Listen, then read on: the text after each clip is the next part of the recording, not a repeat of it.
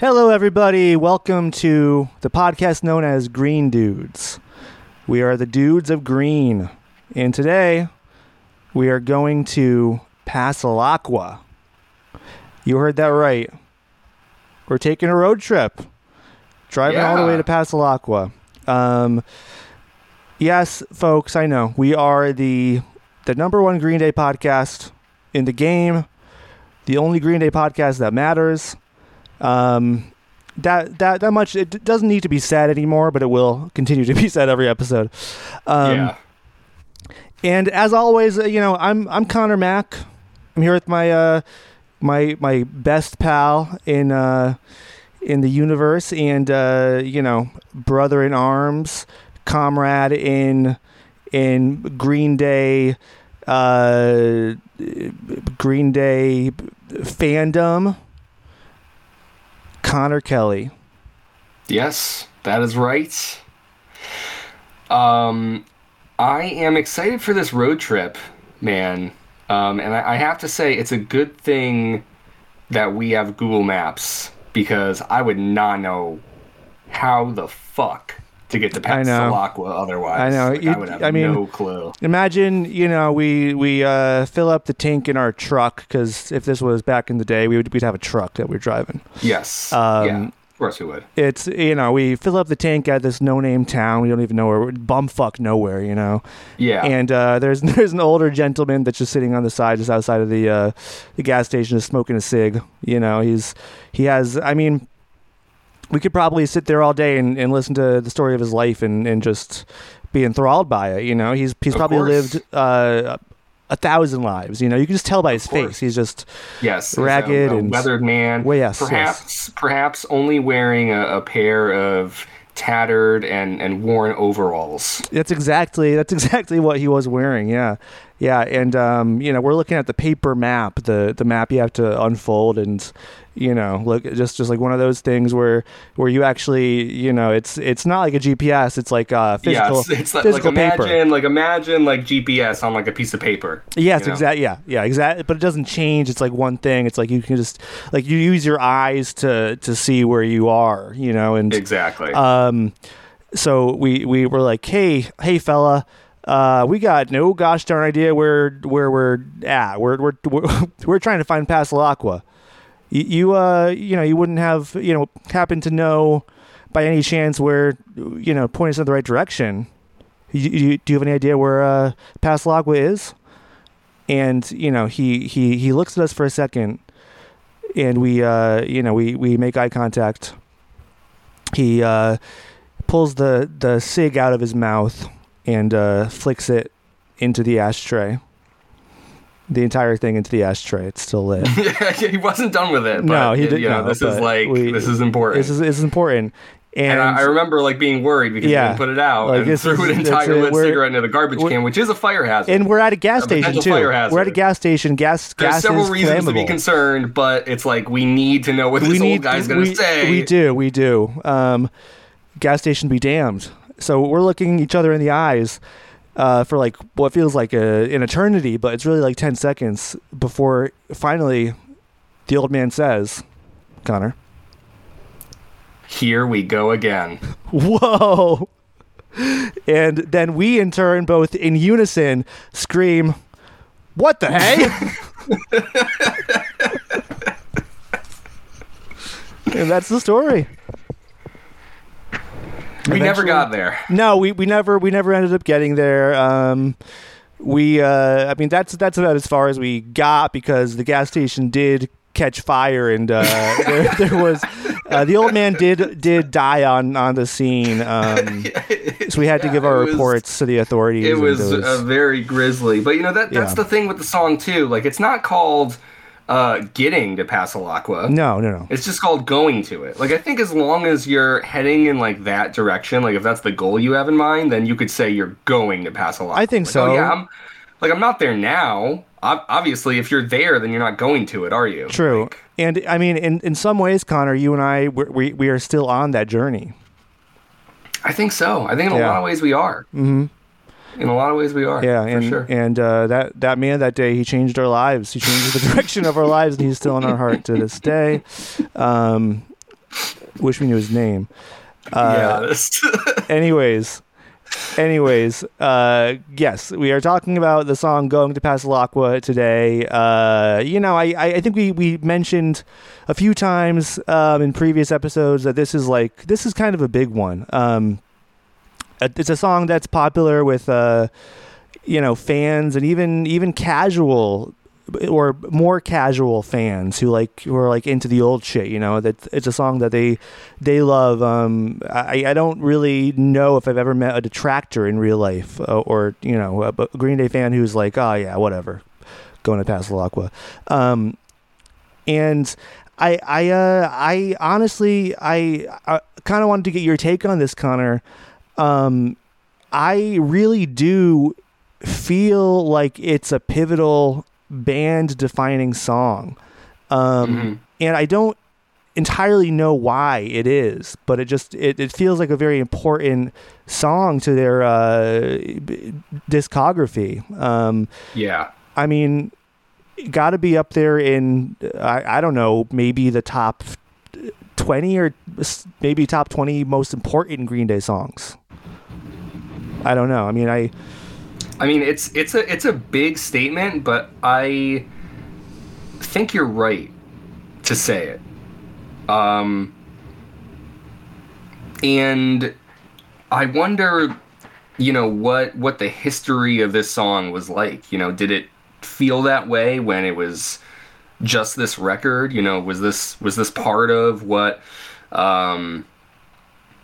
really allowed them to kind of like ride that momentum and continue their career? Like, I could definitely see this, like being a strong launch pad for them, because it really is a great song. And yeah, it is kind of weird. It's a bit of a chicken or the egg moment, right? It's like, is it all these years of being Green Day fans and like sort of kind of getting that message repeated over and over again? This is sort of like the defining 39 Smooth song, but like when you listen to it, I think it speaks for itself.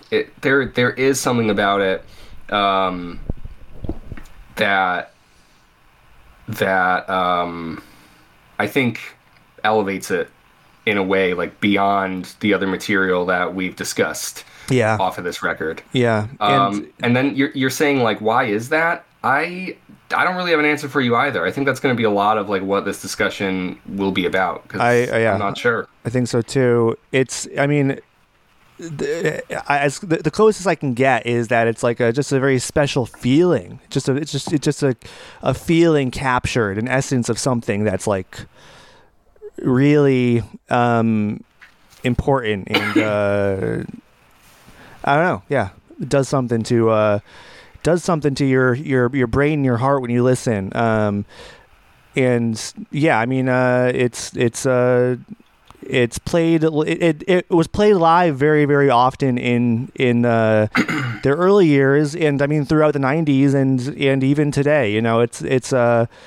It's kind of an aberration in that sense where they kind of they've never really forgotten its importance, I guess, which is cool. But yeah, let's get into the song itself, Connor. Without kind of going into all the feelings attached, I guess, of which there are many, what were your kind of first thoughts listening to it for the podcast? I'm not sure when the last time you had listened to this song was. Well, so as we've been starting this podcast, kind of what I was doing before would be like I would listen to the song we're going to discuss, like at the library, Disappearing Boy. I would listen to that song a few times beforehand. But as we've gotten like further into the album here, I've just kind of had this record on rotation a bit lately, driving around, things like that. It's not really moments where I feel like I'm sitting down having like a dedicated listen, but like I've had it on, pretty often now. And so that means I have been, listening to this song more frequently than I would have been otherwise. So, like listening back to it. Sorry, I'm still getting over my COVID a bit. It's okay. Take all the time you need. You know, it's you need to cough it all out. That's how we heal. You know. I'm okay. Thank you, buddy. Bet you'll think twice next time you refuse to get vaccinated. Yeah, it's like, I got the positive test and I'm like, wait a minute, COVID's real? Wait, it's real? What? It's kind of like that the M&M's commercial with Santa Claus, and the M&M's are like, he's real, and then Santa's like, they're real. Yeah, right. He does exist. Yeah, that's exactly what it was. Yeah. So that's kind of like a similar situation. That commercial has been playing for a long time. Yeah. A long ass time. Probably for as long as we've been listening to this album. Fuck, you might be right. Yeah. So all I was gonna say was, this just feels like it is just a really big song. It's a big thing to discuss. I've almost been kind of like wary or a little bit anxious leading up to it, because it's like, what is it gonna be in the end? And you know what's weird is like, so I've mentioned with some of the other songs, like there might be some lyrics I don't know, or songs that I'm like less familiar with, right? And so then when I go back to them, I'm looking at the lyrics, I'm like, oh, that's what this is, like. And then I thinking about it a bit more, I'm like, oh yeah, like I guess I kind of get this out of it. But then we get to go into Pasalacqua, right? And been listening to this for so long, like I know every word to it, not a surprise.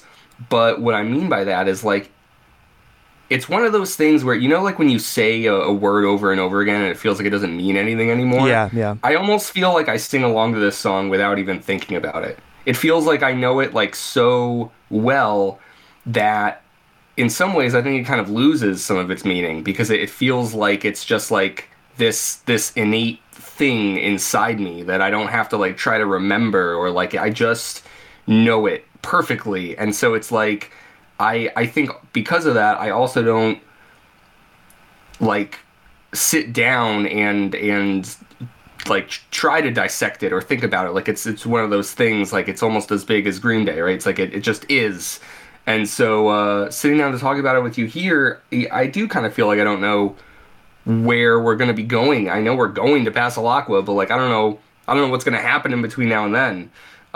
So that's kind of like my initial thoughts, if that makes sense. No, I totally get the feeling. It is kind of like muscle memory at this point. It's one of those songs that has that's in our DNA at this point.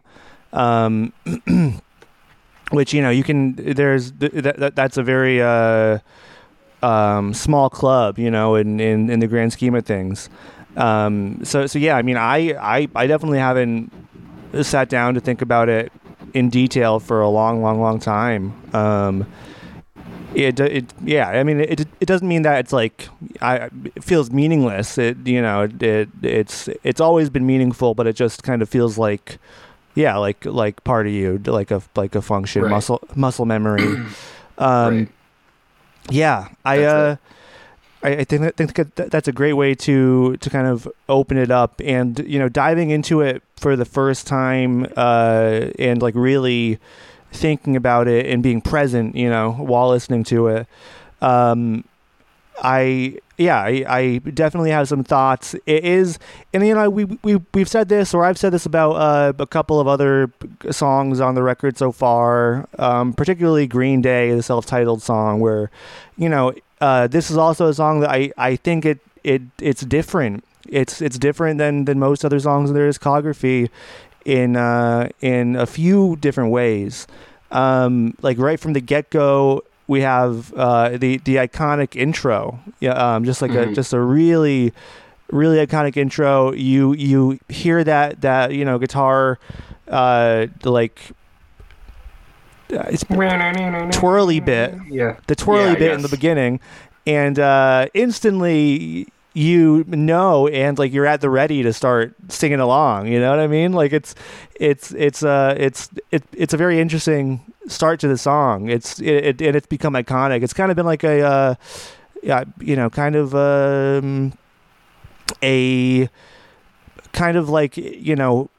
calling the Green Day army into battle, you just play that first note, and you know they're suited up and ready to join in like right away.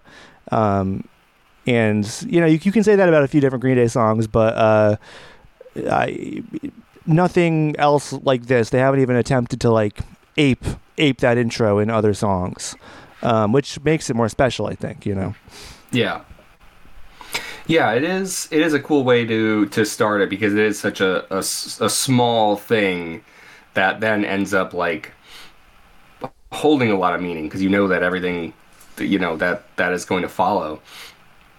And then of course we get the that line with Billy Joe, "Here we go again." Like it starts off with like that strong vocal lead, and then the rest of the song just kind of you know, explodes and kicks in at that point.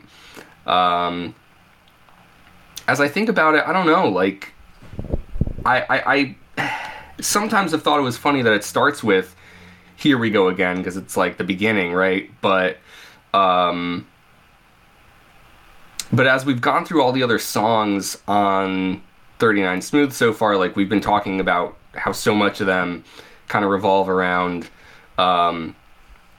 relationships and Billy trying to like navigate growing older and like understanding his feelings, and like especially in relation to like romantic partners, and that seems to be a big focal point for this song. And so I think like the "Here we go again" is, it's like, you know, I can almost imagine Billy being like, fuck, like I guess I'm gonna sit down and write about the same thing, like, you know. So it's a fun way to like start it off. It is. No, that's a great point. You're right. It is a common theme that, you know, I mean, is present in a lot of their music, especially in the early stuff. And so yeah, it does make sense starting out with "Here we go again." And I guess, you know, to jump around lyrically, I also feel like this is set apart from the other songs because it's like very much about infatuation and love and longing, but way more poetic than the other songs on the record so far. I mean, it's just kind of from a different angle, I think. So he is writing about the same material, but approaching it in a much different way, and I mean, I think the lyrics on this song are, I mean, they're some of my favorites that Billy has ever written, I think. Wow. Yeah, it's big.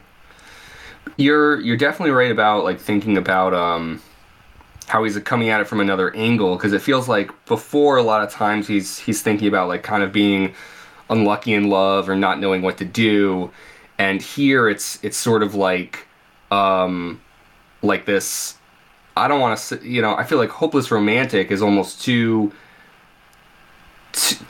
like downtrodden. Like it's actually, he's like this really romantic optimist, I think, or like he's trying to like fight against like his anxiety and his negative feelings, right? It's like he's written a lot already about how he feels like, you know, he might have trouble communicating, or you know, it's like wrong place, wrong time, or, you know, like he just can't like figure out this whole love thing, right? But it feels like with this song he's thinking about like, well, what if I overcame all those like weird feelings I have and stuff? It's like, would it be like this awesome thing, you know? It's like with the chorus, it's like, do we just get to like be together forever and run away, like if I overcome all this like weird shit inside of me, or not? I don't know. Yeah. Yeah, it does take for the first time, I think, in Billy's writing, especially in like romance and stuff. I think he looks at the big picture and like the long term of relationships, and yeah, the possibilities of oh, it could, yeah, this could last forever. You know, is it worth the risk? I think that really is kind of the core of what the song's about. Yeah. And yeah, going along for the ride, you know, like yeah, it's like, yeah, I could like really get her and stuff, but I'm just gonna jump on in and see what happens. Yeah. And I instrumentally, it is similar to other songs in this record. It's very, very simple. Like it's very simple guitar, very simple bass and backing vocals and drums. I actually think that this is the most subdued so far that Mike has been in the song, and I mean, obviously it works. He's playing for the song. The song, he like knew what the song needed, I think. Yeah, I wouldn't really know where to start talking about Mike's performance on this song, because it is one of the tracks that it feels like he's pretty much in lockstep with like the rhythm, so there aren't really moments like we get on other songs where it's like, oh yeah, like you can really hear him like, playing around or like going steps up, steps down, or it's mostly he plays it straight. He does. Yeah, in terms of bass and backing vocals. Because for the backing vocals in the chorus, it's really not even a harmony. He's kind of singing lower than Billy, and it's something I'd never even really listened or picked up on before listening, to it intently. It is there, but yeah, it's subdued. And then Billy, on the other hand, I think it's really the Billy Joe show. It's maybe one of the first songs that is the Billy Joe show, which does become more common than not in the future. The other players' parts are not as pronounced in future Green Day albums, for better or for worse. I know a lot of people have conflicting feelings about that. But yeah, it's really a showcase, lyrically, but vocally, like it's one of the most interesting performances from Billy so far, I think. Yeah, I mean, it definitely feels like you get a sense of the emotion that he puts into this, and I wouldn't want to make a statement like that, and yeah, have it sound like that isn't true for other songs, but I do think that this song is like a stronger showcase for that, because I don't know, I guess it really does sort of translate that sense of like longing and uncertainty and hopefulness kind of all wrapped up together, and it just feels like a lot of that really bursts through in the chorus, like each and every time on this song. So I think you're right. I think you're right to point it out. Yeah, I do agree. It's not to take away from his performances on any of the other songs, but this one, it just feels like his voice is like elastic, and he's really, really doing cool things, and it feels right, and very, very youthful. There's a very youthful vigor about it, which I mean is all over the record, obviously, but really, really works so well here, which kind of as a contrast to like the lyrics, thinking about forever. You can tell it's coming from like a young person. Yeah, true. And and that kind of adds to why it might be scary to think about forever. Yeah, I don't know. I think it's a classic Billy vocal, and one that is not easily matched. Again, we've talked about his delivery and lines and stuff. I mean, this one is chock full of like Billy-isms, like. Oh yeah, the "Would It Last Forever," when he sings that, it's just like one weird word, like yeah. He's not like enunciating each word, but like what he's. I feel like you can tell what he's saying though. Like sometimes you can't, but I think it all like pretty much delivers in a way where like you understand it, but he still like especially in that line, I feel like just rolls it together where it just sounds like it's kind of like smashed into this single thing. Yeah. No, I think that's true. Yeah, the words like flow into each other, but in a way that is still pretty clear and concise. And obviously, we can't talk for somebody who has not listened to the song a million times. Like, I'm sure they wouldn't get all the words right or understand everything, but to us, it is clear as day.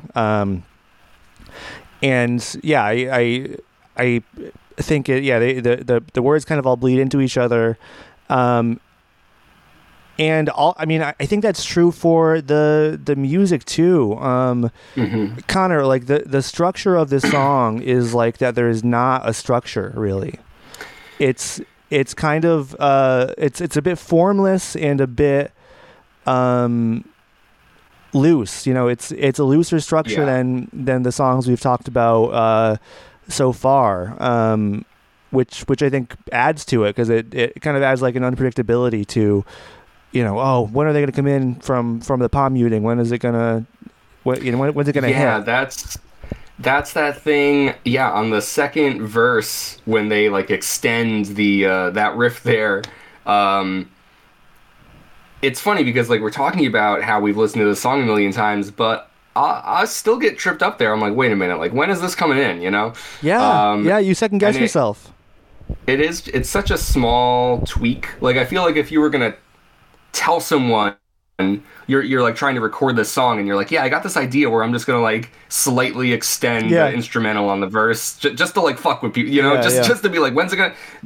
You'd probably be told it's a bad idea. Like it feels like it doesn't make sense, but it definitely adds to the charm, and yeah, I guess that feeling of unpredictability because it still gets me to this day sometimes. So it's. I really love that it's in there. Yeah. Yeah. No. Same. I think I think that kind of makes the song. It's a genius move to kind of not make it so static and predictable. Like they could. Like it really is a very simple song. Like there's lyrics repeated a lot. And like in a lot of other songs, repeating a chorus this much. Would not work, it just wouldn't work. But Pasalacqua gets away with it, and it actually, I mean, it kind of, it excels with like each chorus that Billy sings. It's like you're more invested in it, I think. Yeah, I think so. I think that's exactly it, because it's like, even more than getting away with it, it's like its strength is repeating the chorus, and that is like not often true. In fact, that's something that one of the first things I'll knock a song for if it feels like it's just doing the chorus over and over again. And I'm like, oh my god, like make it stop. I know, is this all you came up with? Yeah. And Green Day is guilty of that too. We will talk about that when we get to those moments. They are. But yeah, here it's one of those things where, I'm hesitant to try and like, break it down. Like why? It's because I think it's one of those. I'm happy to kind of just shrug my shoulders and be like, you know what? I think it's just a weird mystery of art. I think they tapped into something where like this chorus just like works so effortlessly, and you don't really get tired of it the same way. Like you want to keep hearing it, where like when the song ends, it's almost like they're still holding back. You're like, I got 5 more choruses left in me, buddy. Like, I know. Where are you going? Yeah. And like we're kind of talking about how this song, I really like what you said about how like it captures a feeling, and especially like of a young person thinking about sort of like the rest of their life and imagining another person with them. The chorus especially really taps into that idea, and there's just a lot of like really vivid emotional imagery, like running hand in hand away, like together forever, where like the song kind of exists in this heightened state of romance, Yeah, it does. that Yeah. that like they really tap into, and like I think that is part of like the reason why this song is so enduring, because it's not just like the same, oh, I'm just a weird kind of loser and I can't like figure any of this shit out. It's sort of like, you know what, yeah, like maybe I'm a fuck up, but if I just find that one person and we just like run off into the sunset, it's like, then what else matters, I guess. Yeah.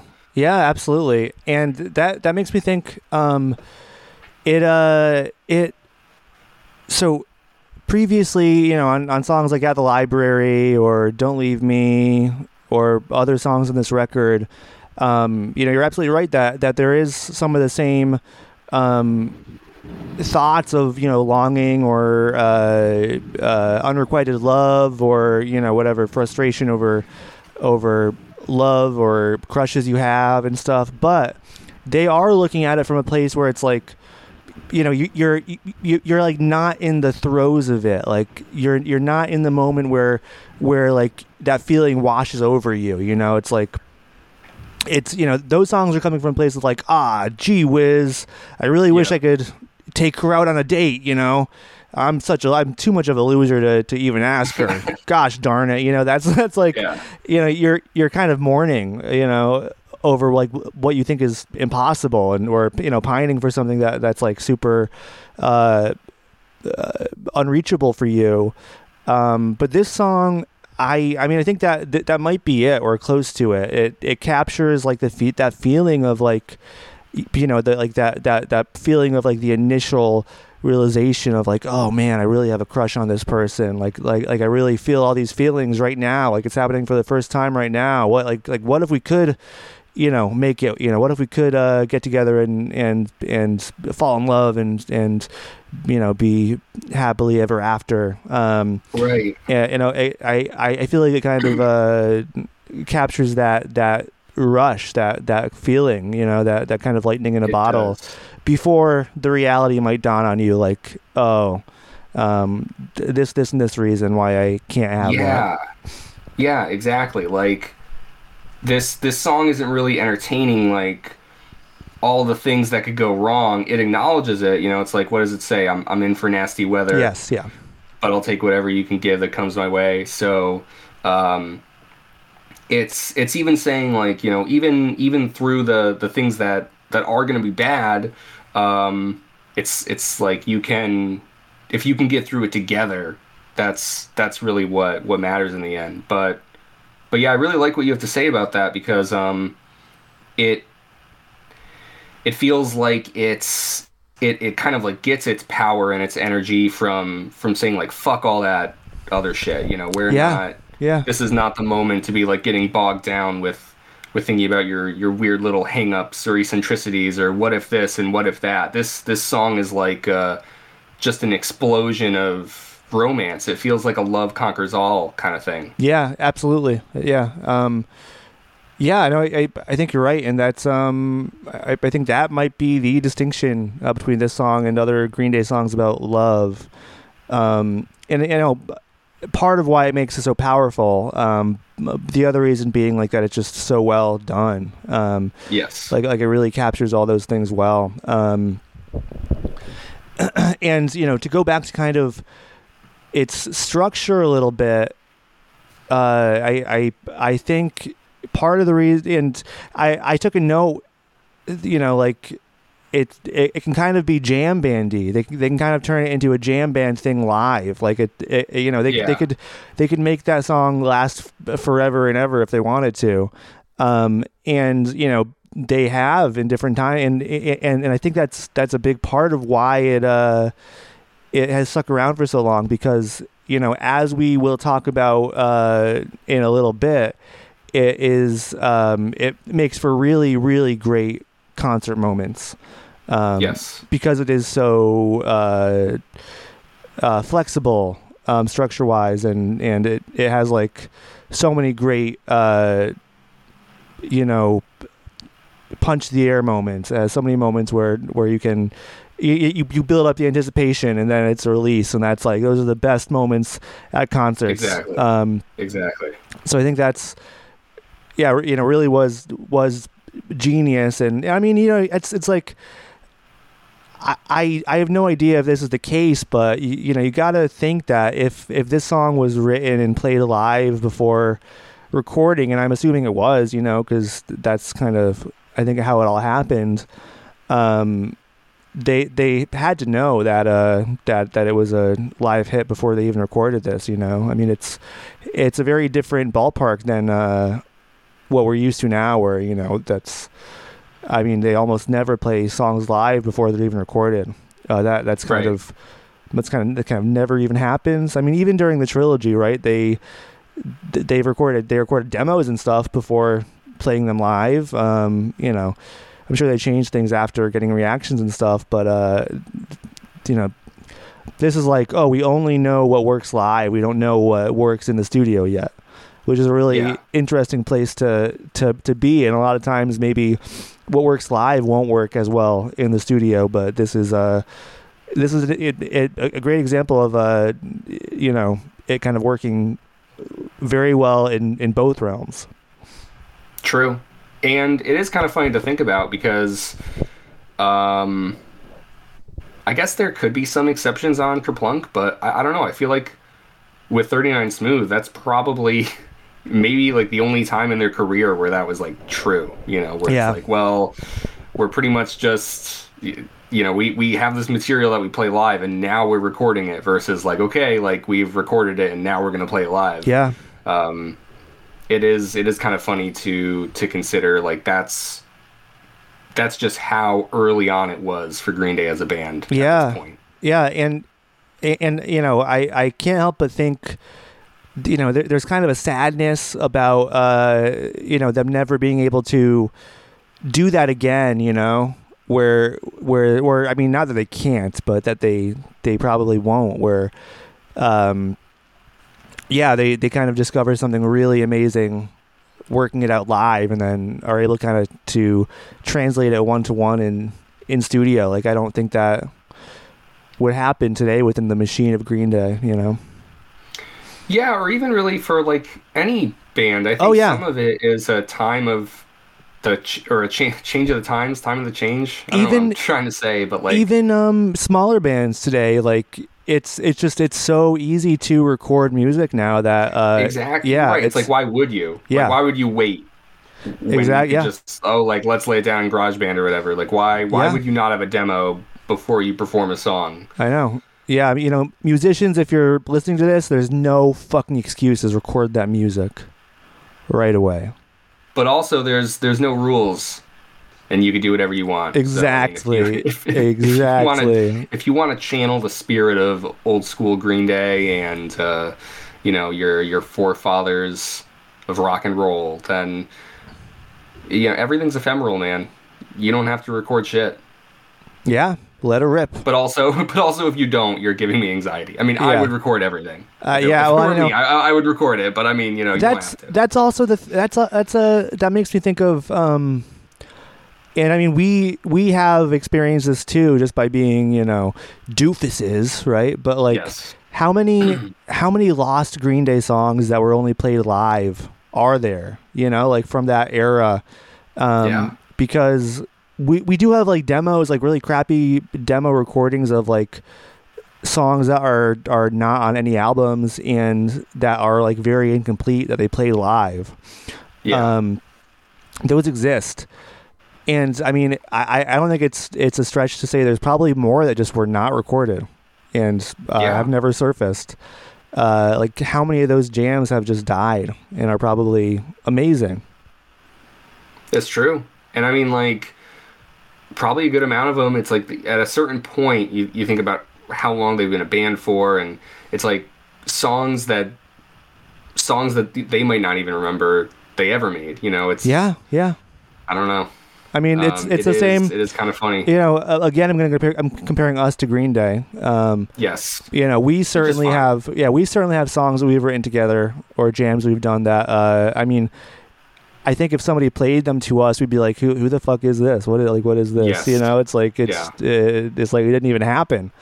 But luckily, it's easier to save those moments these days.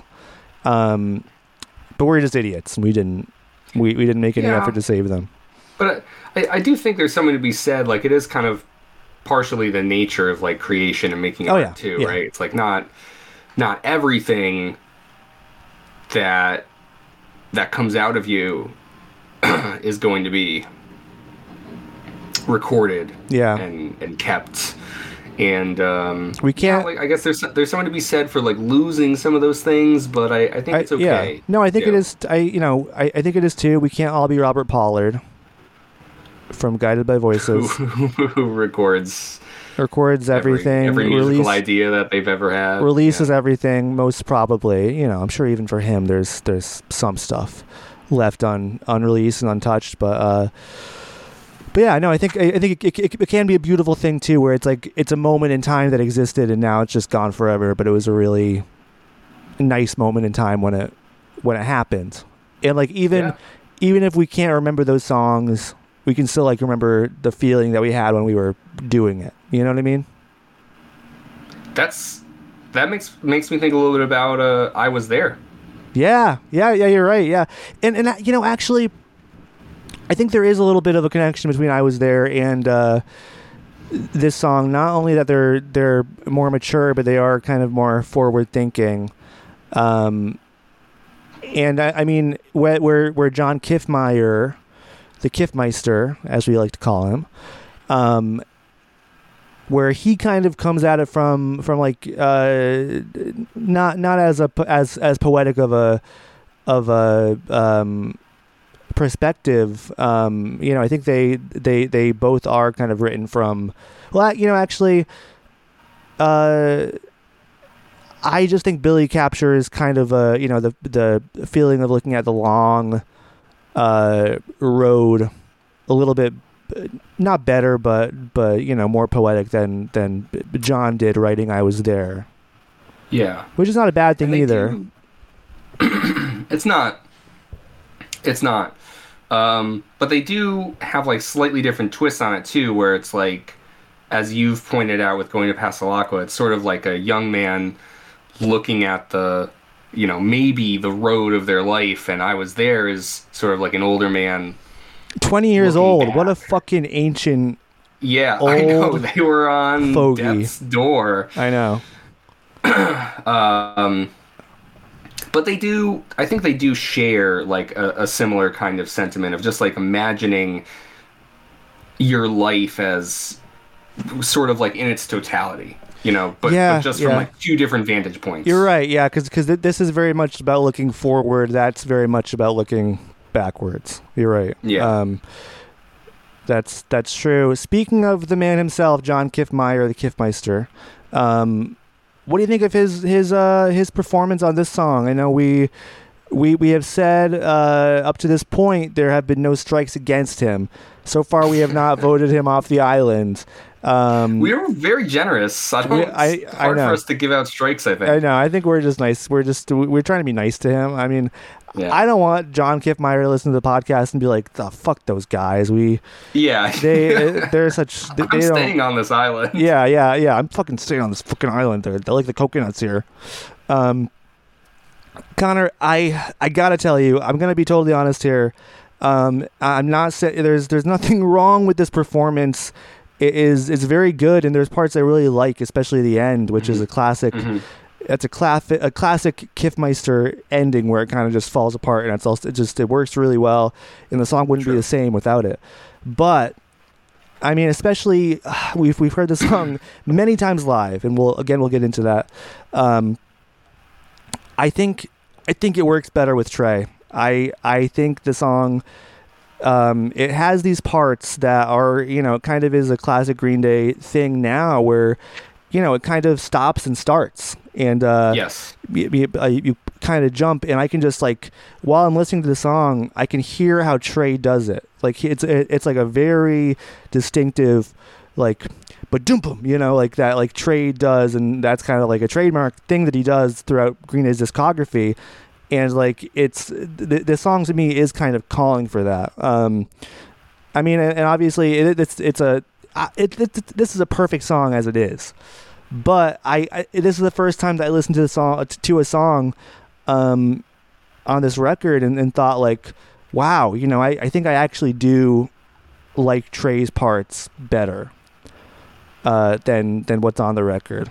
And part of that is because, you know, for most of these songs we don't know how Trey would play them. So because we know how Trey plays this song so well, I think it might be a bit different. But that was my takeaway. Yeah, I think that's an excellent point. You know, thinking about how like we sort of have a more solid point of comparison between the Kiffmeyer version and the Trey version with this song, whereas for others, it's just not true.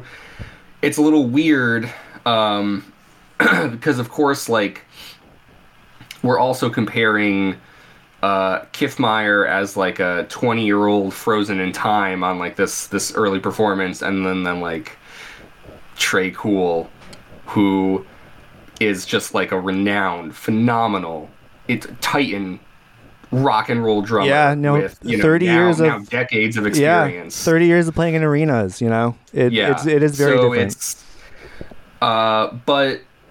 But that doesn't mean that you're wrong. It just means that like it's at least worth like mentioning that's essentially what we're comparing here too when we say that. It's like But yeah, I mean Trey does kill it. He does. I have to agree with you in that regard. I do think it's worth pointing out. It's like otherwise, yeah, I do think Kiffmeyer's performance on this song, kind of like Mike's bass, is pretty straightforward. Yes. But that drum hit after, yeah, like you said, they have that brief pause after when they say "what the hey" or "far away," and you get the boom. Yeah. I don't know. I have to imagine that it was Kiffmeyer himself who was like, "Hey, what about this drum hit for the emphasis there? What about that pause?" Yeah. And that's a really big, or like it's one of the many small reasons that like build up to this huge. Like we started off our conversation saying like, "Wow, what makes this song so special?" And it's like small decisions like that too that really elevate it. So it's cool that it's on there. That Kiffmeyer is very probably the one who was like, yeah, we should play it like this because it really gives those parts in the chorus a lot more emphasis. Yeah, no, I think that is true. I mean, just based on kind of what we've listened to so far, I do think that there's more of this song structurally that does come from Kiffmeyer than we maybe had realized before or even had ever thought about.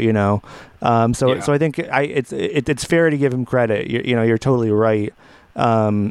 Just a thing where it's like maybe Trey improves upon a few things. I mean, again, not that anything is bad, but you do. I mean, but even taking away the 30 years of being a legendary rock and roll drummer. I mean, there are videos and stuff out there from Dookie era where they're still playing the song live, like even before they broke out. And I mean, we'd have to, watch them and analyze them. But I mean, but get the feeling like we're gonna give it to Trey on this one. Yeah, right? I still think it is it's something that Trey does elevate pretty much right away just by virtue of his style. So yeah, I will kind of get to I'm not sure which way I'm going to vote for Kiffmeyer this time. I don't know. I mean, I think all that being said, is it Kiffmeyer's first strike? Yeah, is it Kiffmeyer's first strike? I know that is the question. That's the question. I don't know, Connor. Are we at that point now? Do you want to take a vote? Let's vote. What do they do in Let's Survivor? Vote. They like write the name on a scroll paper. You would write down a name. Yeah. But we're only voting for one person. Yeah. So yes or no. So maybe we could just do like a thumbs up or a thumbs down. Okay. Fuck. Is this too mean? Is this a bit too mean to John Kiffmeyer? You know what? Maybe, because the thing, we are saying like just how important and wonderful it is that like he's part of this original performance. Yeah, all. So I mean, is it time? Do we retire the bit? is that actually what this is culminating in? Is it like, okay, like we're not really doing a Survivor thing where we are personally responsible for removing John Kiffmeyer from Green Day? Like, are we gonna? I mean, at the end of the day, I don't know. Or maybe we don't. Okay, here's what I think we're gonna do. We are going to talk about his performance and the inevitable comparison to Trey, but we're going to keep our votes secret until the very end. That sounds dumb. But and then whatever. we may or may not.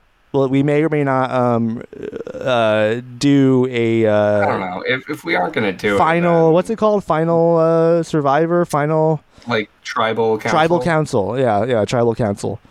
Yeah. It's just a fun thing to do. It's like I think it's fun. I'd like to work the tribal council in there somewhere. Okay. It'll be cool to be like when we're done with 39 Smooth and like then we don't have to like do it anymore, you know? Yeah. Yeah. Or this could be the final time we even talk about it. So who knows? Whatever. Anyways, he's voted off the island. I'm just joking. Yeah, no, I think this talk kind of proves that bit is done. It's not. He's a good drummer in his own right. There's really no need to put Trey and Kiffmeyer head to head. But we'll see. We still might do it. I don't know. Well, I mean, I think there just are going to be moments where we discuss them both. I know. But yeah. Well, let's just see how it goes. Connor, any other things like my vote for right now? Any other parts of the song that you really wanted to point out and discuss? Man. I don't know. I'm really happy with what we talked about. It's such a I don't know, such a like big, meaningful song that I know that there are moments that we could spend more time zooming in on. Maybe the only other thing I wanted to mention was kind of part of what you were saying of how the song has this like flexibility to it, and I think some of that comes with like that instrumental bridge where it's kind of like the dang, dang, and like it's just the like chords kind of ringing out back and forth for a bit before like, crescendos. Yeah. Another great example of like an instrumental section that's like it's not a solo, but it's like it really it works really well. Yeah. It's a great way of like breaking the song up, and that's something that they like play around with live too sometimes. Totally. But it works really well here. Yeah. I think that's about it. Otherwise, I really like what we discussed, especially going through the lyrics. So I think cool. I agree. It was a good chat getting to the heart of the song that we've loved for so many years. The only other thing, and I don't know if I've ever voiced this to you, but I've thought it for many years, where there's a line in this song that Billy's vocal delivery is like very, very Creed-like. The song Creed, the band Creed. What line is that makes you think that? Okay, ready? Yeah. What you're thinking? Don't you come on, you kind of hear it, right? It's Creed before Creed, so it's not. It's fine, but it's like proto Creed, yeah. Yeah. What you're thinking? It's just kind of like I have never thought that, and I don't think you've ever said that to me. It's not something I want to like I'm broadcasting it now, but it wasn't something. You know, I love the song so much. I never wanted to be like, well, this part sounds like a band that's like known to be really bad and people make fun of them all the time. For the record, I don't think Creed is that bad. No. That's another discussion on another podcast. We'll do Creed dudes. Creed dudes. One day we'll get there. But yeah, I've always thought that, and that's kind of been, I don't know, it's always made me giggle a little bit. It's funny. I don't like when I listen to that line, I don't think of him going into that like lower, almost like kind of register, but I know what you mean. Yeah, it's subtle. I'll keep my ears peeled for that next time. But actually, there's one quick thing I want to say that for some reason that made me think of, because there's the line where he says like I toss and turn all night thinking of your ways of affection, but to find that it's not different at all. And you know what I have always, this is the one like hang up I've had, I guess. What I always think is like, it's not different from what? You know what I mean? I toss and turn all night thinking of your ways of affection, but to find that it's not different at all. And I'll like ask myself like, different from what? Do you have any thoughts on that? Am I like missing something super obvious? No, I was like, I'm not sure. I don't think so. It's nothing I've ever really thought about. I don't know. The only thing that I can think of is like maybe it's about a specific person who shows their affection differently. Like maybe this love interest has like a foot fetish or something and shows her affection that way. And Billy's like, he's going into it and he's like, I don't know about this. I don't know. I don't know if I like this. And then he lets her, or he lets, I don't know.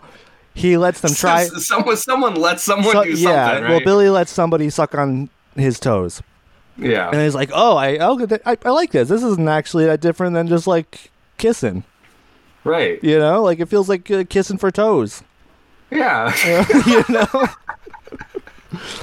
You know,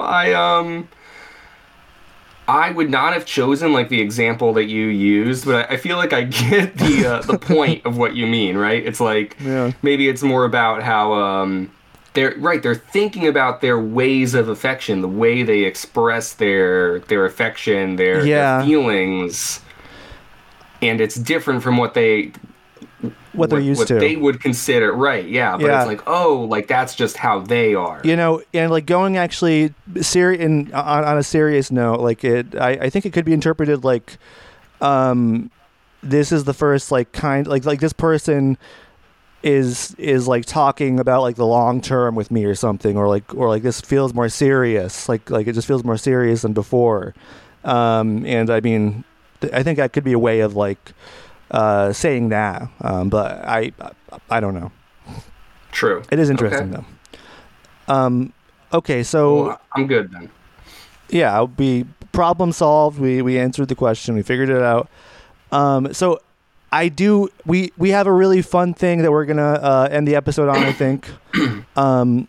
But I do have a couple points of trip. Well, actually, I mean, end the episode before we get to the comments. Yeah. You go through whatever you're gonna go through, buddy. I do have a couple bits of trivia. One just general Green Day going to Pasalacqua trivia. The second personal trivia, I think. Okay. First off, Connor, do you know what the song's named after? I was going to bring this up. I don't know. I've just assumed that Pasalacqua is a place in California my whole life. But I have never, ever looked it up. I have no fucking clue. Yeah, I mean, that's surprise. I'm surprised I haven't told you before. I might have, and you might have forgotten. I don't know. But and this does kind of make you think of the song in a different light. We were talking about Forever, and kind of taking the long look at things, but it's named after Pasalacqua Funeral Chapel. It's a funeral home in Benicia, California. Yeah, and it's spelled with two S's, so it's very slightly different. And who knows how relevant Billy thought the title was for the song, or if he just liked the name. But it does kind of add a little bit more weight or depth to the song, kind of knowing that. I think so, because if you're thinking about especially as a young man, as Billy was at the time, if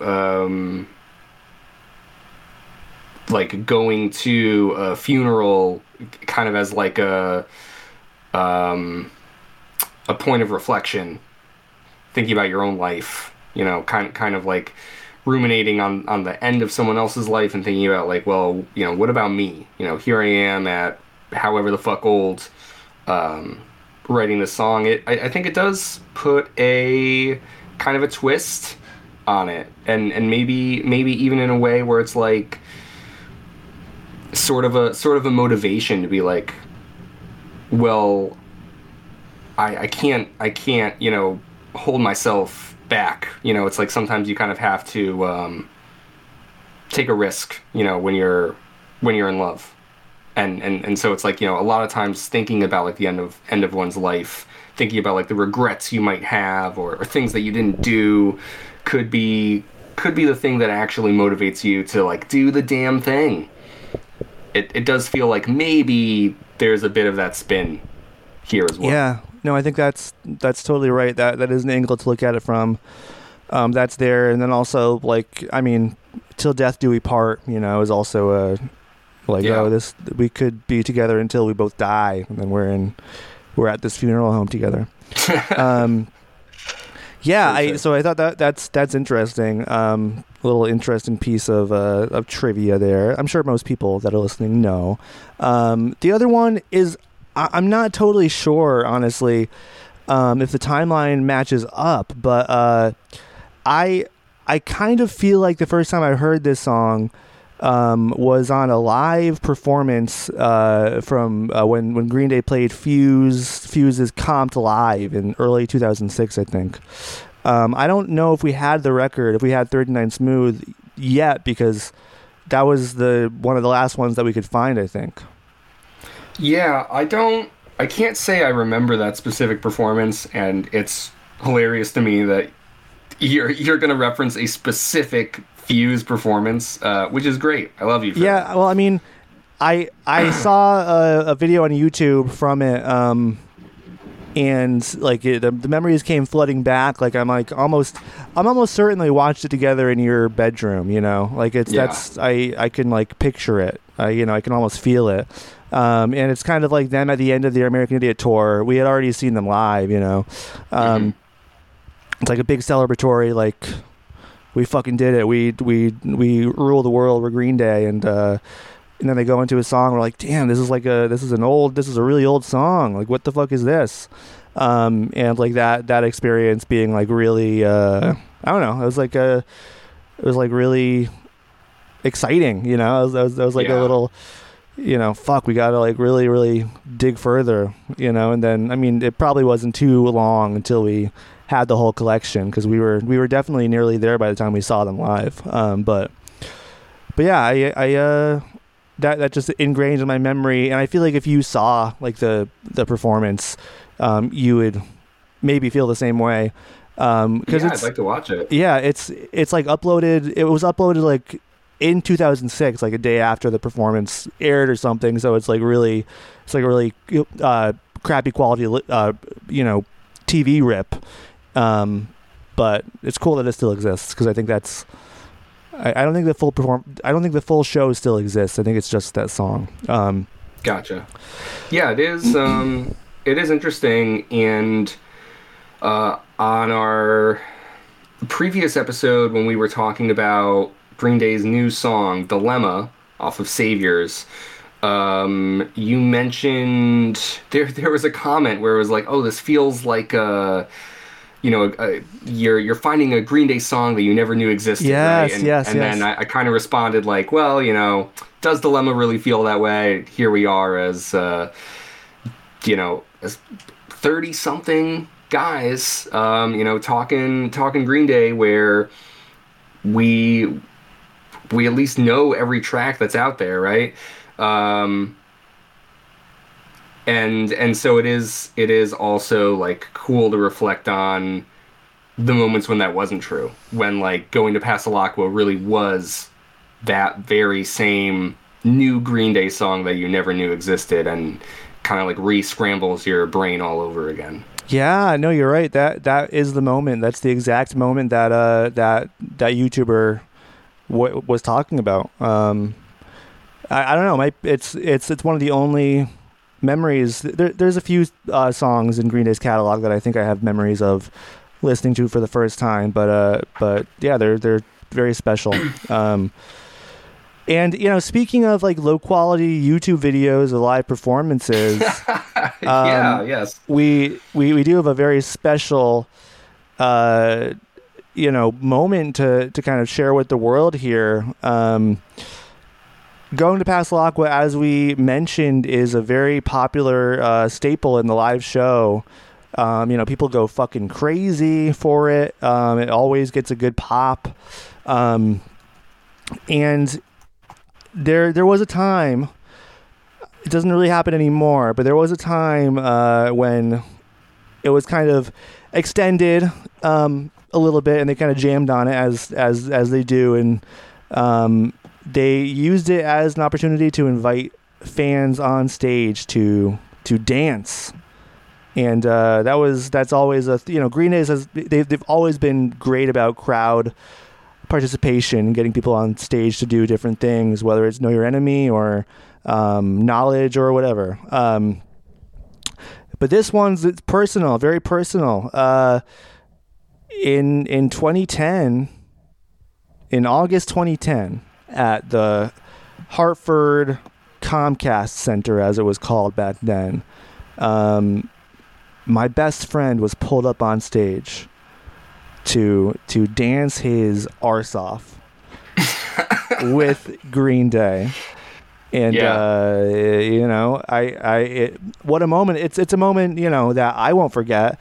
But I definitely like to hear from you, Connor. Just kind of give me the rundown, the full scope of feelings, what was going through your head, what you remember. Yeah. Well, so it is, as you said, it's funny because there's video of this, which you can go watch. We're gonna link to it in the podcast description. I will link to it. Yeah. And on that title, it says it was from August 12th, 2010, which, yeah, I mean, feels crazy. We're talking 13 years ago. Pretty good chunk of time. And for as big a Green Day fans as we are, Connor, we haven't like talked about it that much, not to say like, right. It's something to like, chat about all that, we'll mention it or whatever, but like, it really isn't something that we've talked about for a while. It's not really something that I think about that often. And then when I do, I'm like, oh yeah, like that happened. But you know what I remember like really clearly about it? Because I remember where we were in the crowd, pretty close to the stage on the right-hand side, so we're in front of Mike, right? And when they start calling people, it's really just like the security guards like calling people up. They're like, whatever. And I remember like when they pointed at me and I was like, you got to do like the me, is it me? And it's yeah.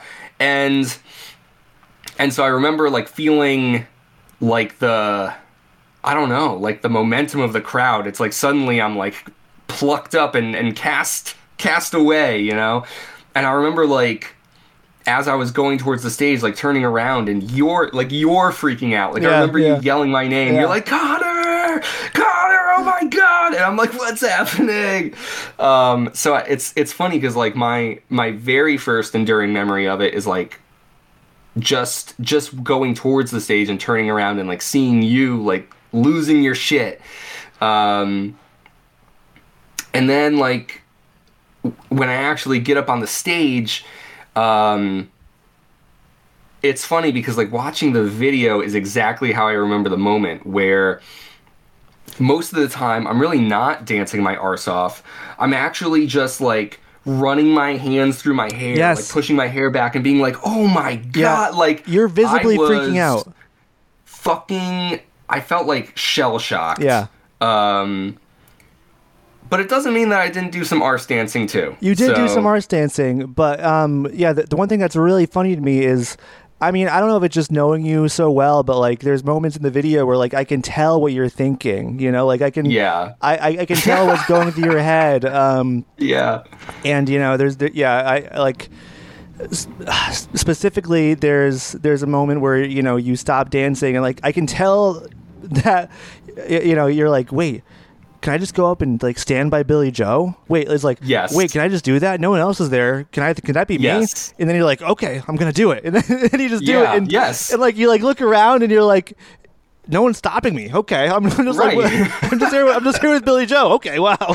Yeah. No, it almost feels like you know, like when people like to make fun of like that stupid comic book dialogue. It's like, yep, I'm next to Billy Joe right now. Yeah, exactly.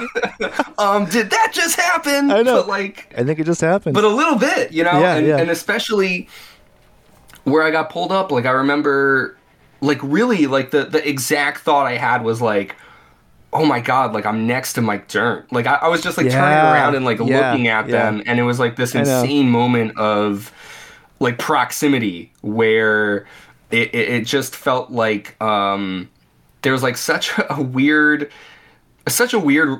dynamic or like tension between like almost thinking where they're like these larger than life, you know, rock and roll, almost like action figures. It's like the idea of like Billy Joe, the idea of Mike and Trey, and you know, not to sound like too you know, crazy about it or whatever, but like they have like that rock and stardom to them. Yeah, rock and roll gods to us, really, especially at that time. And so like it's not that like I didn't know that they were people, obviously, like, you know, but like it's like being so close to them. Like I remember seeing like how sweaty they were, specifically, like the sheen on them, and I was kind of just in awe of like being as close as I was and like getting this really unique vantage point of like seeing them do this incredible thing. It almost felt like, well, what, I'm supposed to just like jump around and dance? I'm like, what the fuck is happening? I know. Like, I can't focus on dancing. I'm fucking on stage with Green Day. Like, I don't, what? Yeah. You know? Yeah. Man, it was a really crazy moment, and you know, it was really fun watching you on stage, and I was not too, and then I was laughing. I think I like laughing in disbelief, you know, like at you, and just I don't know, watching you do your thing up there, and to put in some context, like you know, I've seen Green Day a million times, and I kind of go back and forth on this one, where like I don't know if it's that it's just that like it's I think this because like I don't want to like feel bad if like I never get on stage, but like I do really feel like I'm unsure if I want to if you know, ever do that. And even at that time, like we had waited in line in the summer heat all day. We really wanted to get on the barrier, which we got pretty much. It was me, you, and then my girlfriend at the time. So in that moment, I remember like very clearly, like, you know, the security guard was like looking for people to pick up, you know, pick and throw up on stage. And there, the two big thoughts in my head were like, oh man, if I try and then get picked, I'm going to lose my spot in the pit. Like I'm going to lose barrier. I don't know if I'll like that. And then I was thinking like, oh man, if I get picked, my girlfriend's going to be mad at me, and that'll be, and that'll be really bad for me later. And then I saw you get picked, and I was like, okay, cool, awesome. But yeah, so those are the things that kind of, run through my head as like a freak who's like, no, I've been waiting for 12 hours. I deserve this spot. Yeah, I know what you mean. Yeah. And it was weird because afterwards they made me go down on the other side. Everyone had to go down on the other side of the stage. And so for the rest of the show, I was separated from you. Like the general admission on the floor was like so huge. I was like, there's no way. I think you made your way by the time the encore rolled around. I think you made your way where you could tap me on you tapped me on the shoulder. I think you were in proximity. A few, that's good. Maybe a few rows away. Yeah, because I remember initially being like dead center for a while and thinking like, how am I going to even get back? But that's cool to see that you remember like we met. I remember like talking after the show and being like, oh my god, like when we finally got to like actually kind of process it and talk about it. But yeah, I guess I just wanted to mention too, like being up on stage. You mentioned that moment where it was like I'm kind of stuck between those two states of like, what the fuck, and not doing anything, and then being like, okay, like I guess I could just go next to Billy Joe, right? And because there are when I first get pulled up on stage too, actually in the video, like you could really see when I first get up. I think I face you and I like lift my arms up. Yes. And I'm like, oh my god, Yep, you do. And then like you can kind of see me jumping around and like, I'm punching my arm in the air or whatever. And then, yeah, it's a bit of like, what is going on? And then towards the end, it's like we're getting to the last chorus, right? And I do remember feeling like that I wanted to take advantage of the moment, right? That like I got pulled up on stage and that I should at least do more with it. And so as the song's ending, like I almost have this sense of like a now or never. Yeah. It's like whatever, and I think as I was watching the video, there's like this guy in front of me, and I literally think I asked him, like, is he like, can I get in front of you or something? Like, I think you could actually see me like talk to him for a second. Oh my god. And I think he's just like, whatever, What? And then I get up to the front and I'm next to Billy and I'm singing the last chorus alongside with him. Yeah. It's a really brief moment, but it's a really special moment for me. It's weird because when I watch the video, it almost feels like it happened to somebody else. Like at this point, sure.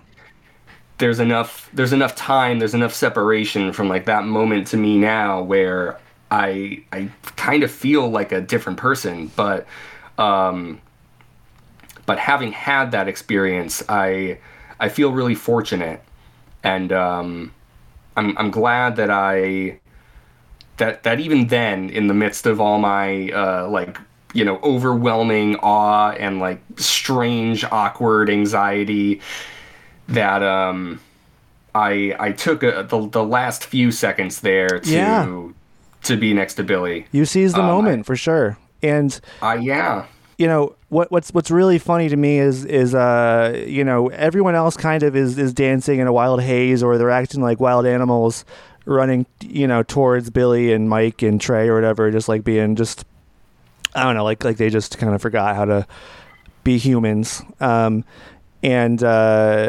But you can, it seems like they're not conscious throughout the entire thing, especially like towards the end, they have to like pull two girls off the stage because they just like, they won't leave Mike and Billy alone. And that happens at every show, but it's like you retain consciousness the entire time. Like, I don't know if anybody else on this stage did, you're like, wow, this is actually happening to me, Yeah. But that's the crazy thing, because like I felt like the dog that caught the car, where it's like I was like so aware of the moment that I felt like I didn't know what to do. And there were times, I don't know, like sometimes, like there have been times in my life, like watching this video, where I still kind of have this sense of regret. I think like, oh man, if I was pulled up on stage now, I'd handle it way differently.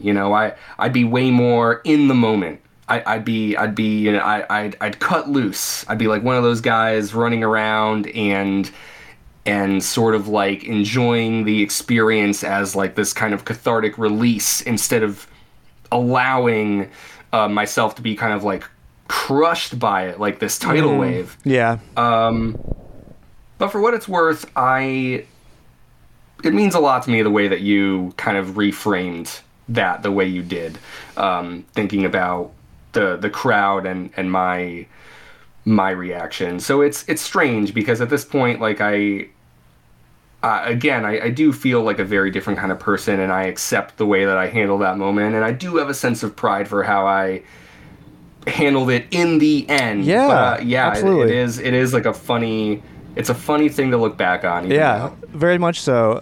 There's two other parts of this that I wanted to bring up. First off, do you remember what you told me after the show about you getting pulled up? Well, the thing that I was going to say is I think I lost my glasses here. Okay, so that was the second thing that I was going to say. You lost your glasses on stage. You did. Yeah. Yes. And then you spent like a few hours, maybe not a few hours, but a long time like on hold with the venue the next day. You called the venue. Yeah. And like you had them try to look for your glasses, and no one found them. Nothing. So that was really funny to me. Yeah. I mean, it sucks for you, but I think it's a fair trade off, right? Oh yeah. No, I mean, I'll take it. You know? Yeah. It is funny because I kind of wasn't sure, but that's also what I was like. I did lose my glasses, Yes, didn't I? Yeah. You did. And I mean, you can't even see in the video because it's so pixelated, blurry that you can't even tell. Yeah. But the other thing is, and it's funny to me that you don't seem to remember this. Maybe it'll come back to you. But you told me after it happened that you knew that it was going to happen, that you felt like it was going to happen all day from the morning. Like you know, you woke up that morning and like felt like it was going to happen. Did I say that? You did say that. You did say that. Do you have no memory of that? I felt like I was going to get called up on stage. That's what you said. I said that to you. Yeah, you did. You did. I swear to God. Wow. Oh no, I mean I believe you, but I don't remember it. I don't know. It feels like a spirit passed through me or something. Yeah. I mean, yeah, it's like one of those weird things. Is that a thing where you like kind of felt in hindsight, or? But I mean, knowing you, I do feel like it's maybe something that you did feel and like didn't want to say, you know, and then it happens. And oh, I see what you mean. Like I told you afterwards. You told me after. Yes, that way. you told me afterwards. Right. You didn't tell me before. Not like I woke up in a cold sweat and I was like, Connor, I'm gonna get on stage today. No. You didn't say that. I think you'd be too scared of feeling silly about it or jinxing it. You know. Right. I see what you mean. Yeah. You know, it is really funny to hear you say that, and I have to say, I rely on you in so many ways to be like this compendium of Green Day knowledge, and not just as like a factoid encyclopedia, but like I will ask you, oh, have I heard this song live? Or, you know, what the fuck show was this? And you'll be like, boom, boom, boom, I know it all. Yeah. So even that you have space in your head for like a little detail like that, I think is really special. I do not remember saying that, but I love that you do. Yeah, that's hilarious. But yeah, I love that moment, and that was our Did We See This Song Live segment, I guess. Yes. We did see this song live. I think we've both seen it multiple times, if I'm... Yeah, I think it has to have been. Yeah, I think at the very least they played it again on the Trilogy tour for us, and then whatever other shows we've heard, heard it live a few times at the very least. Yeah, so I'll link that video if you want to watch Connor, realize in real time that he's standing next to Billy Joe, who is a real person, and his brain exploding. It's really, really it's funny. It's all there. It's all there. And then, to end the episode, I do have a few comments about going to Pasalacqua from the fine people of the internet. It's funny because the last few songs, I feel like there has been kind of a shortage of discussion on. They're not really standouts in terms of like the fan conversation, I guess. So I was kind of going to the dregs of YouTube to find funny things to talk about. And like going to Pasalacqua is such a universally loved song that there's not really any discussions about the song. Like it's other songs they'll have like, oh, Don't Leave Me, I think it's a hidden gem, or this is a great song, what do you guys think? Like no one is even asking that question because it's like universally accepted that it's a great song. So instead there's just a million covers of the song on YouTube, which is very cool. I didn't watch any of them, but I'm sure they're very good. There's even an AI cover of Plankton from SpongeBob singing the song. What the fuck? Yeah, that's the thing that exists. That did you listen to that one? I didn't listen to it. I don't know. I think the idea might be funnier than the execution for that one. You are probably right about that. So there's a lot of conversation around the song, and some people I think do like to be edgy and we'll kind of call it out as not great. The first one that I have is from Reddit, and a few of these comments are from I think it's r/punk rock and r/pop punk, so it's not the Green Day subreddit. It's a different kind of crowd, who most of them are still sympathetic and fans, especially of that early era. But this guy, his username is Leave Us Alone. LEEVUS_alone. It's kind of a cool name, I guess. He says, Billy Joe, and he spells Billy wrong. Billy Joe isn't a fuckwit. I think he might have meant to say is. He says, he isn't. Yeah. I'm not a Green Day fan. Green Day spelled one word. My favorite Green Day song is Take Back. They also got played at every single high school party I ever went to. I hear Green Day songs and remember when attractive girls would let me taste their vaginas. What? What? Yeah, it really took a turn. It did. I just get the feeling like, I don't know, I don't really like this guy. No, I think he's a very unhappy person. Yeah. You know what I do want to mention related to the comment, but not really about the comment itself, but every time you've been reading a comment, if they spell Billy's name wrong or Green Day as one word, you have always mentioned that. Yeah. And that's great. Keep it up. Thank you. Thanks. No, I think it's, I know, to our listeners, I think it's a real tell on who this person is, Yeah. Are they one of us or not? Saying Take Back is your favorite Green Day song? It's 100% purposely inflammatory. It's not. You might as well you can just say you don't like Green Day. Yes, it's exactly. Fine. Yeah.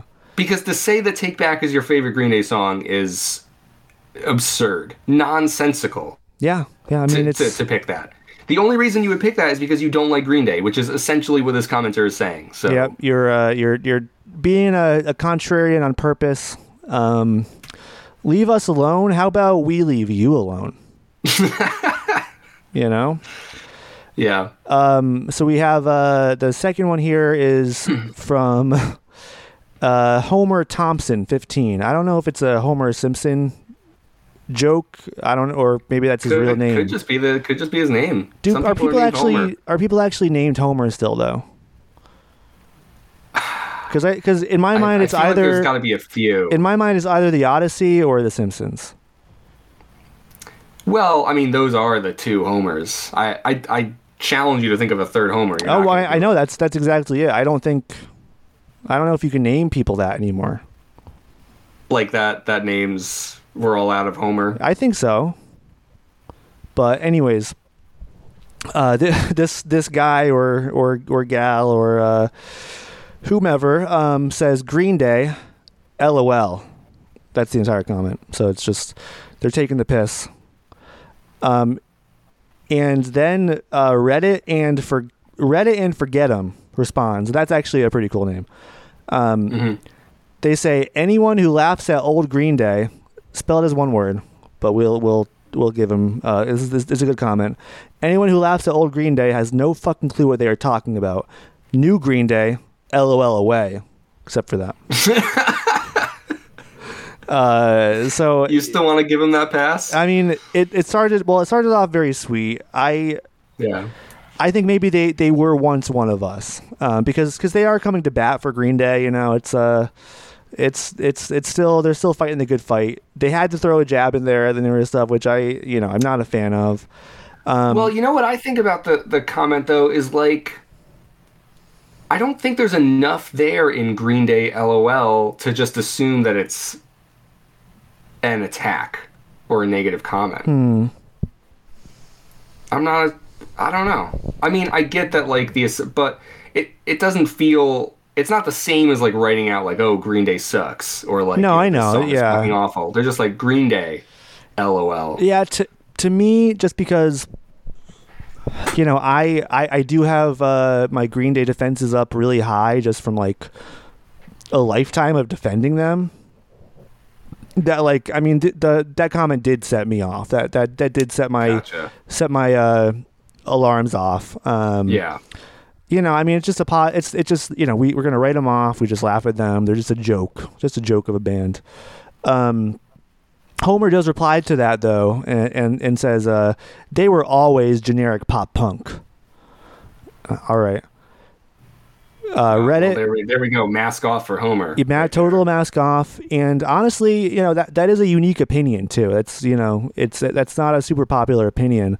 But then Reddit and Forget 'em does come back with a good rebuttal. They say, you are an idiot. When they started, pop punk wasn't even a thing. How the fuck could they have been generic? Yeah. Like, they invented the damn genre. Show some respect. And then Homer says, calm down, LOL. Which is I mean, when you don't have, that's like when you don't have a good response. Classic redirection. Redirection, right? exactly. Yeah.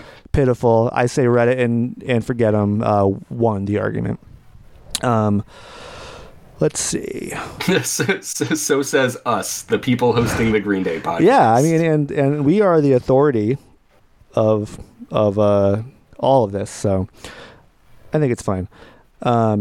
Okay, so there's a TikTok one that I'm not gonna go into depth because it's the same comment that, you know, we see on all these, whereas though, you know, the TikTok generation wouldn't like this song at all.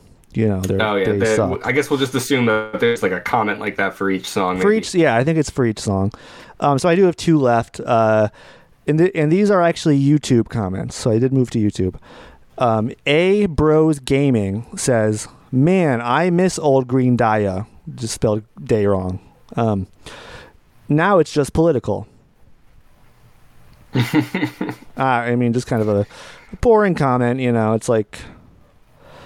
And many people would disagree too. So I don't know. That's weird where you fall on, like, is Green Day political or not? I think depending on your personal politics, you're going to come up with a different answer. Yes, you know, it almost always comes down to that, doesn't it? It's like, keep politics out of the music, and it's like, okay, you just gave away that you're a right-wing weirdo. Yes, you know, exactly. Like, you just gave away that you're a libertarian or whatever. Yeah. Like, we can see through you. You are a member of the Young Republican Party at your school, and you know you feel betrayed by Green Day because you never realized that they were singing about you. Exactly. You know? Yes. Exactly. It's American Idiot. When I was a kid, I didn't think anything about that, but then it's like realizing, wait, am I? Is that me? Right. Am I the idiot? Yeah, so that's always a fun one to come across. Finally, we have a comment. Oh, this is a good. Oh my God, this username is really, really good. They are called Douched by Democrats. Okay. That's. I mean, now what do you think that means, Connor? Douched by Democrats. I mean, Are they're calling all the Democrats douches, or like is it the act of douching? No. I mean, I think it's the second one. The act of douching, which is a thing that Yes. You can do with a certain type of, if you have a certain kind of anatomy. Yeah. It's a function that you can do. Because that's what douche would mean as far. Yeah. If it meant the first thing, then it would be like Democrat douchebags or something. I know. Yeah. Yeah. You're right. I mean, so regardless, I don't know. I think it makes the name even a little bit stranger. It does. And regardless of how they meant it, that's how it reads. So that's all that matters. Anyways, Douched by Democrat says, this song only serves to remind me that I can't even tell people I love Green Day because they suck so fucking bad and have for fucking years. This is gonna be the song that makes you think you can't tell people you love Green Day? Yeah, I mean, What would the song be that if you're a Green Day fan, right? As this person seems to be, if you're someone who likes Green Day's music, and Going to Pasalacqua is a song that you are embarrassed for others to know about from Green Day's catalog, my immediate follow-up question would be like, what fucking Green Day songs do you like? Yeah, no, that's a great question. I mean, I do think that there is a possibility that this person, they have their wires crossed and they're kind of trying to send a message that they can't articulate properly, you know? But yeah, it comes across as like, oh, this is an embarrassing song. Like, if I played this out loud, it would be embarrassing. Do you think that they mean that this is like a good Green Day song? I think there's a chance. Like songs they're embarrassed by like what comes after. Yeah, I kind of feel like possibly they like the song a lot, but they'd still be embarrassed by playing it because it's from Green Day, and so then like if they play it, can you read the comment again? Yeah, I mean, it is phrased in the way that you interpreted it. Just to be clear, they say song only serves to remind me that I can't even tell people I love Green Day because they suck so fucking bad and have for fucking years. Huh. I mean, it's song only serves. So it is talking about this song in particular, which does, I mean, it does imply that this is the song that makes you think Green Day sucks. But well, okay, but now I'm thinking about what you're saying, and I think maybe what they mean is this song serves as a reminder because they think it's so good.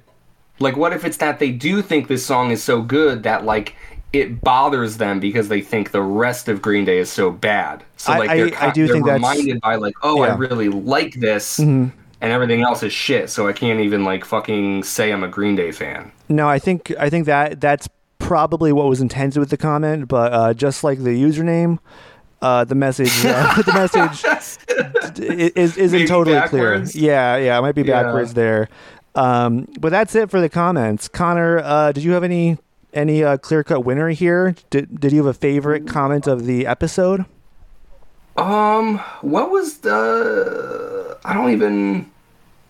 Wow. I'm trying to think of, like, what was the first one you read, but I don't even think you're going to know, right? No, the first one was Billy Joe Isn't a Fuckwit. My favorite Green Day song is Take Back. I think that one's really funny, but, like, I'm not going to give it to him. I don't know. I know. Maybe the guy who was maybe the commenter who was responding to the Green Day LOL. Yeah. You know, that's a good one. That's a classic line. Is when they started, pop punk wasn't even a thing. How the fuck could it be generic? That's just a funny. I mean, it's true, I guess, but it's a really funny argument. Boom.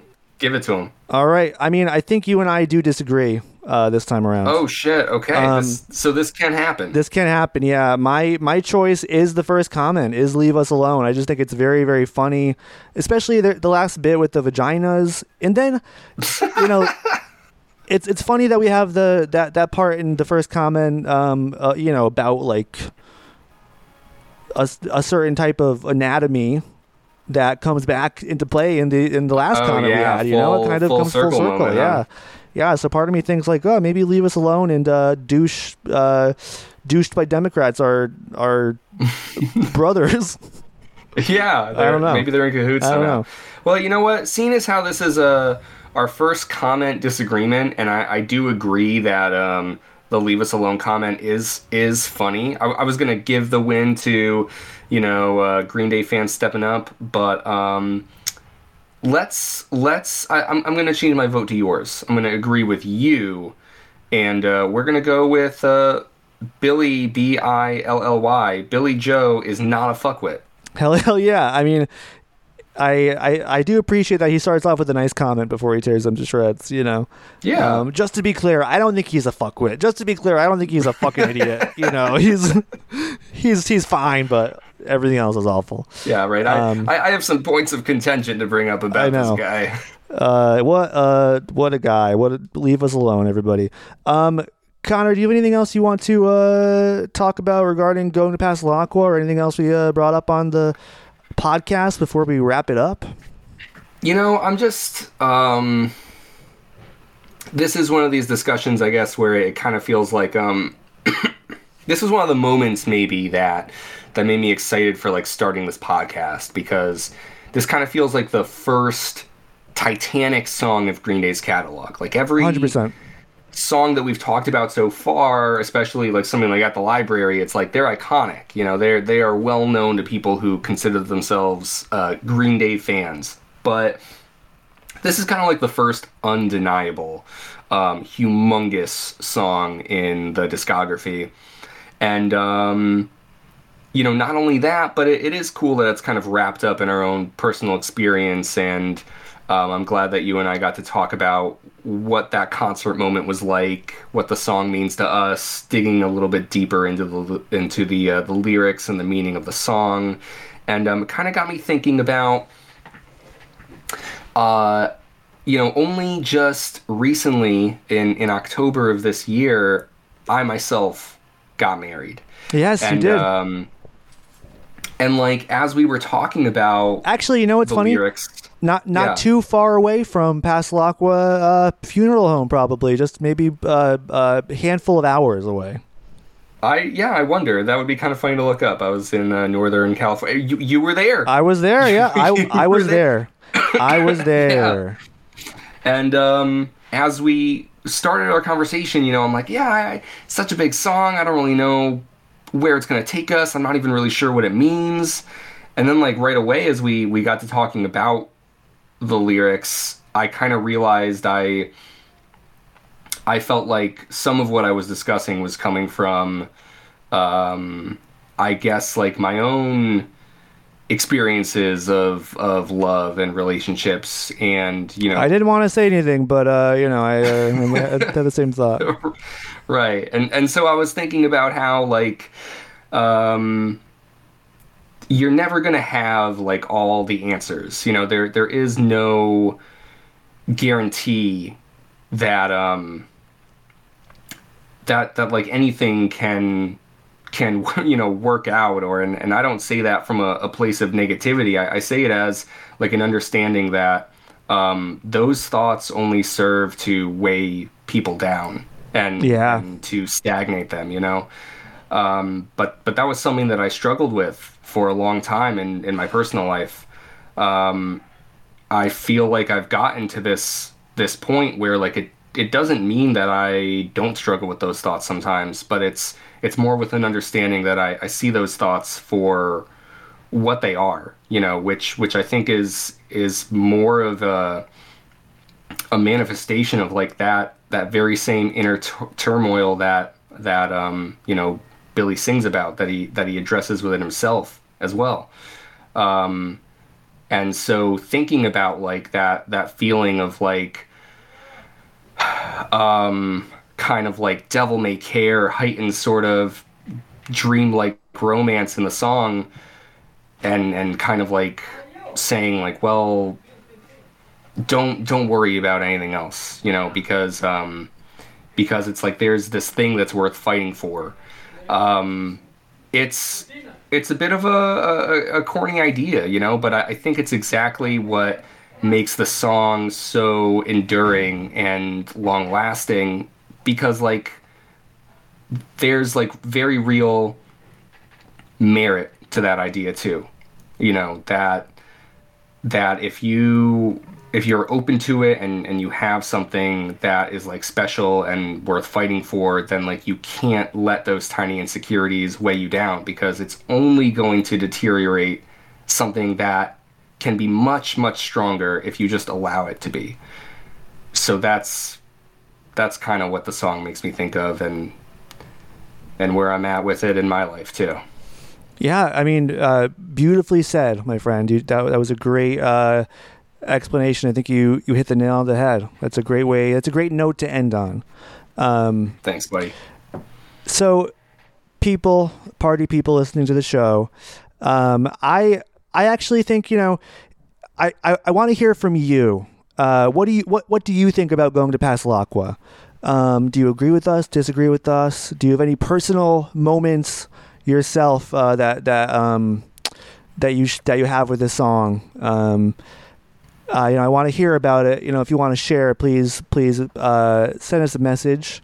I think that's the beauty of Green Day, is there's all these individual stories from these people's individual lives, and you know, it all comes together into like this really beautiful history. And it's fun connecting with people who kind of had a similar trajectory, and you know, seeing how it's different or similar to our own. So please reach out. I'd love to hear your stories, your thoughts on going to Pasalacqua and other songs we've covered.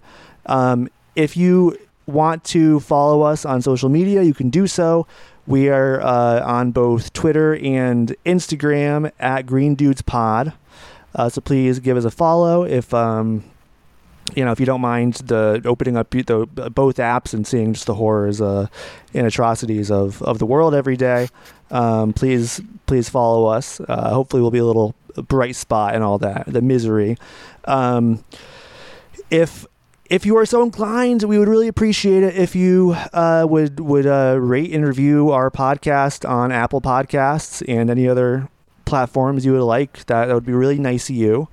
And you know, I mean, just pick out a few like compliments. You know, say like, oh, Connor Mack sounded handsome on this episode, or something like, you know, just something you thought of throughout the episode, like little things just to make us feel good. Yeah, you know, it doesn't have to be exactly that. No, like, but I'm just same like, idea in your own words. You know? In your own words is fine. But I can't imagine like no one's thought that yet. You know, right? And if you like what you hear, and you know, you think like, oh, these are two cool dudes, I wonder what else they get up to in like the time when they're not talking about Green Day. And I mean, the truth is like it's that is the majority of our lives so far is talking about Green Day, if you actually did the math. But everything else you can find on corruptedtv.com. There's music, more podcasts, tons of other dumb art that we've made together over the years. And if you're a reader, we got a podcast called Chapter Chumps, where we are reading Lord of the Rings currently, and it's a lot of fun, and we'll read other books in the future. So, you know, if you're a bookworm, follow along with us. But most importantly, folks, until next time, stay punk. Perfect.